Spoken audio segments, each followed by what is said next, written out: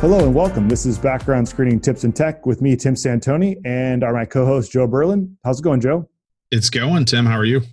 I'm doing well. Today we're 1 week out from the PBSA conference, the Professional Background Screening Association Conference of America that took place last week. It was very much a different different conference, virtual. So Joe, what are your high-level takeaways and what did you gain from it at a virtual level? Yeah, I mean, it was definitely interesting. I haven't done a virtual conference, I think, ever. And so it would have been nice to see everybody in person, but it was still great content from the industry. It's always good when we can meet up with other industry experts and kind of talk about what's going on, what's coming down the pipeline, put minds together, kind of think of new and innovative ways to help out the end user. So all in all, the content was great. It was pretty smooth for as many people that attend, and kind of, everybody from home and using Wi-Fi, and there wasn't a lot of outages or anything like that. It was really, really smooth. So kudos to that team. Yeah, I think they did a really great job. The people that chaired the event, obviously at a virtual level, it's very difficult, but it was cool to chat and interact with people in the sidebar as the presentations were going on. Obviously, meeting up face to face, grabbing a drink, grabbing something to eat was the part that I missed. But I think at a high level, the PBSA's focus on training, both for the HR professionals as well as the background screening companies, and elevating the profession is really what they're focused on. And I think that there's a couple underlying themes. Obviously, the migration from the change from NAPBS to the PBSA logo brand change, and also the international impact of background screening as a global industry was definitely something that I noticed changing this year. We're going to hit on a couple high-level things, and I think the first one that was out there was a lot of content around was the criminal monitoring or continuous criminal monitoring. Joe, what did you hear? What were your takeaways on the criminal monitoring presentations and kind of insights that you heard about? Yeah, for sure. Yeah, great speakers in regards to that, right? There are two data providers that are providing that type of service, and both of them came together to speak about continuous monitoring as a whole. And I think one of the big takeaways there for me was that the EEOC actually provides some guidelines on ways to use arrest record, right? So typically employers are always thinking, hey, I need to use this conviction, don't utilize arrest records. But I think definitely depending on regulations and industry, depending on the employer themselves, you can use arrest records. There's very specific ways to do that. And Tim, I think we said we actually have a link to the EEOC's website, and I think we'll share that with the audience. So anybody who's interested, follow that and learn there for themselves. Yeah, definitely. We'll link that up in the show notes below. If you're watching or listening, feel free to connect on the YouTube channel and you can get that link there.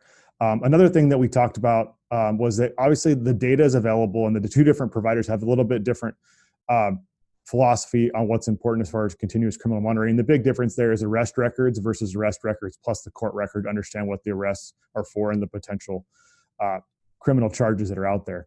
And from a compliance perspective and a policy perspective, I think that's the next step with employers. And how do we implement this in our organization if we're not a security company or we're not an in-home delivery company? How does it apply?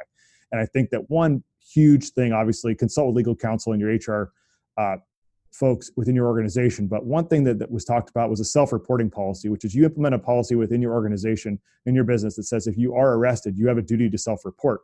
Failure to self-report is a violation of your policies. And then you're running the arrest record search and criminal monitoring search, and those things come up, and then you have some information as it relates to kind of being forewarned and having more transparency with your organization. So that's kind of a high-level thing. And again, we there's a lot of different implications of continuous criminal monitoring, and there's complications in terms of updating the employees on your list as far as if you're an employer that's monitoring, and from a research perspective, what information you will put through, minor violations of traffic versus high level misdemeanors and felonies, all these little nuances that are out there depending on where you operate, what industry you're in, and what state you operate in. So there's a lot of complexities, but obviously your screening partner can be a resource when it comes to dialing that kind of stuff in. Yeah, absolutely. Absolutely. I think the other interesting topic for me, because it's becoming so prevalent and so many more states are kind of going the route of legalizing marijuana for medical purposes or recreational purposes or both. And employers have to deal with that, right? So what do they do? And so there was some good conversation around that. I don't want to jump into the particulars. A lot of it has to do with legal talk and so forth. So I don't want to steer anybody the wrong way in that regard, but definitely an interesting conversation and something that I myself starting to dive a little. Now, you're in California, Tim, so you guys have been dealing with it probably a little bit longer than anybody else. So I don't know if you have any feedback there.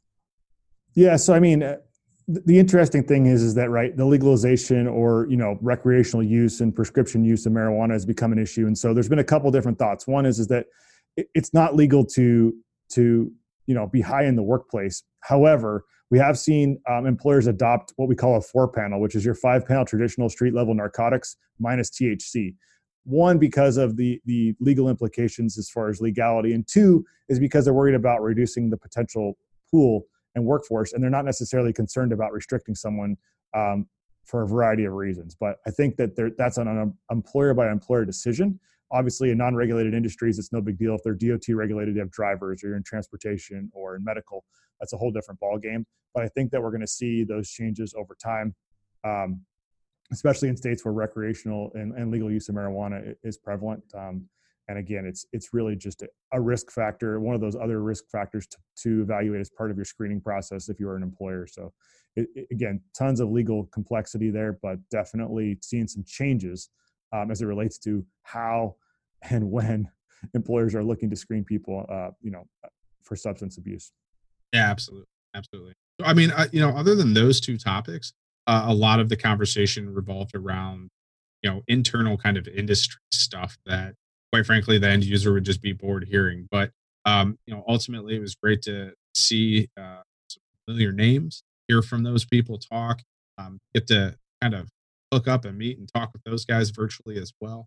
Again, it would have been great to do it in person, but still a good time.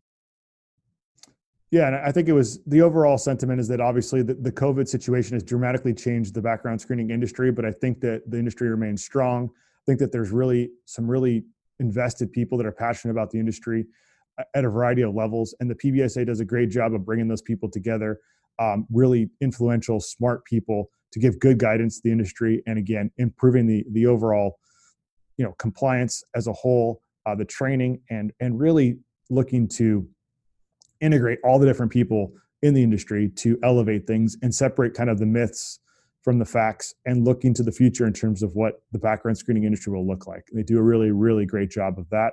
And again, hopefully next year, the conference is supposed to be in Anaheim, California. And I hope that we're able to connect with a lot of our industry professionals and partners in person. But I think that all in all, it went over pretty well. Any final parting thoughts, Joe, as we move into end of the year and what clients may be looking for as we move into seasonal workforce and kind of things that you've seen that employers may want to be hearing about? Not necessarily. I mean, you mentioned it, right? We're getting into the end of the year. This is a time where a lot of employers start to think about budgeting for next year. They start to think about evaluating their current partner. And so, I think it's just a matter of kind of having as many conversations as possible about some of these new things that are taking. Employers have a lot in their, especially HR. Whether it was a downsizing or furloughed employees, they're going to bring those individuals back. On top of bringing them back, they've got things to think about: this criminal monitoring, this drug policy, rerunning background checks, and ATS integration. A lot of these things that you and I have been talking about.